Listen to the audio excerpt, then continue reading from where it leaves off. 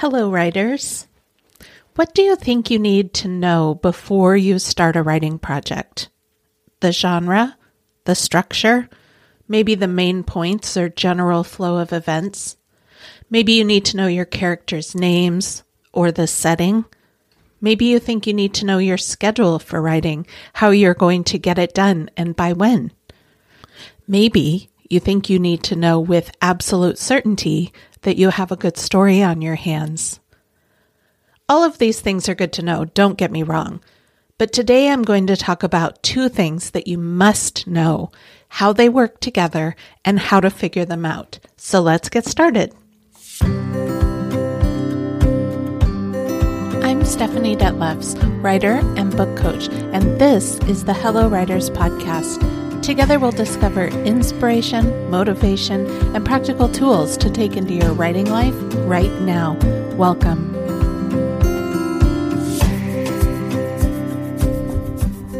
If you think about a novel that you really enjoyed and that stuck with you long after you read it, you'll probably remember two things. You'll remember the major plot points, or if you're like me, that might even be just a handful of scenes. You'll also remember how you felt while you were reading it. Were you on the edge of your seat? Were you saddened? Did you laugh out loud? It's important to remember that this is what a reader will generally walk away from a book with, a memory of the plot and a feeling they had while reading it. Unless, of course, they had no attachment to the book or, worst case scenario, didn't like it at all. How many of us have set down a book and immediately forgotten it? I certainly have. While we can't guarantee what experience a reader is going to have with our story, what we can do is increase the chances that A, they will remember the major plot points, and B, that they will have and remember having an emotional experience while they read it. How do we do this? By knowing from the start both the events of our story and what emotional change our protagonist is going to go through from beginning to end. I've talked before about not being someone who liked to plan my writing, until recently anyway. Before this year, I always just wrote by the seat of my pants and hoped that the creative muse would guide my words in a way that made some sense. And like I've told you, I'm a new convert to planning my books ahead of beginning writing, but not just in some random willy-nilly fashion. I carefully align each major plot point with the point I'm trying to make. Remember that big why that we've talked about in the past. And also by noting why this specific event is happening. What is it about the character's emotional state that is causing these events? Let's break this down into its two parts. So first, when I talk about major plot points, I mean I'm doing a very brief summary of what happens in each scene. Just a sentence or two. When I'm talking about a scene, it could be very narrow, or it could include more than one setting and characters coming and going. It could even theoretically branch over more than one chapter. And honestly, I'd encourage you not even to worry about chapters at this point. The idea here is that a scene in itself will have a clear beginning, middle, and end, like a mini story within the story. Now, before anybody has a panic attack at the thought of having to do this work or throws up their hands and is like, no way, Stephanie, I want to offer something that might ease your mind. First, if you do this kind of summarization work in the beginning, it will, of course, be a working document that can change as you write and make new decisions. It isn't set in stone. But it's also a tool that you can come back to when you get lost in the weeds, wondering where you're going with this story. You can leave the scene that's frustrating you and start a new one because you have them all mapped out.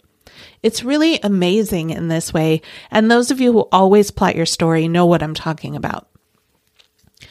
The second part is a little less familiar to folks, but I'd argue that it's the most essential. Alongside each of those major plot points I've summarized, I explore and decide the why of each plot point. What emotions in the character are driving her decisions? How did earlier events lead to this new one? What lesson is the character learning in this moment, and how is it changing her? Again, this is a very short summary of the emotional circumstances, just a sentence or two. And of course, the answers to these questions aren't going to literally show up on the page, as in, the lesson she learned when this happened was XYZ. But what will happen is that you'll be able to embed in the scene the emotion, the facial expressions, the size, the voice volumes that get across the emotion and show the lesson that the character is learning. And that, my friend, is how you get the reader to have a feeling while they're reading, one they'll remember once they've put the book down. And isn't that what we all want? And I want to say quickly, too, that if you're not writing a book, this tool can still be used for shorter pieces of writing. If you're writing an essay, if you're writing a personal story, if you're writing a blog post, you can still think through the major points that you want to get across and why each of those points is important and how it connects to the others before and after it. This episode is the first of probably 2, maybe more, that are going to touch on this issue, each one going a little bit deeper. The next episode on this topic will be in mid-January, so keep your eye out for it. And if you want to do this work right now, or if there's a writer in your life who wants to get their story idea moving forward, gift them or yourself my brand new Unstick Your Story consultation session. The intro price is just $99, and it includes a questionnaire and a one-on-one call with me. I'll put the link in the show notes that'll take you to the place where you can learn more and sign up. I wrote in the newsletter this week about how having just one session with a fellow book coach unlocked a major problem I was having in thinking through my new book.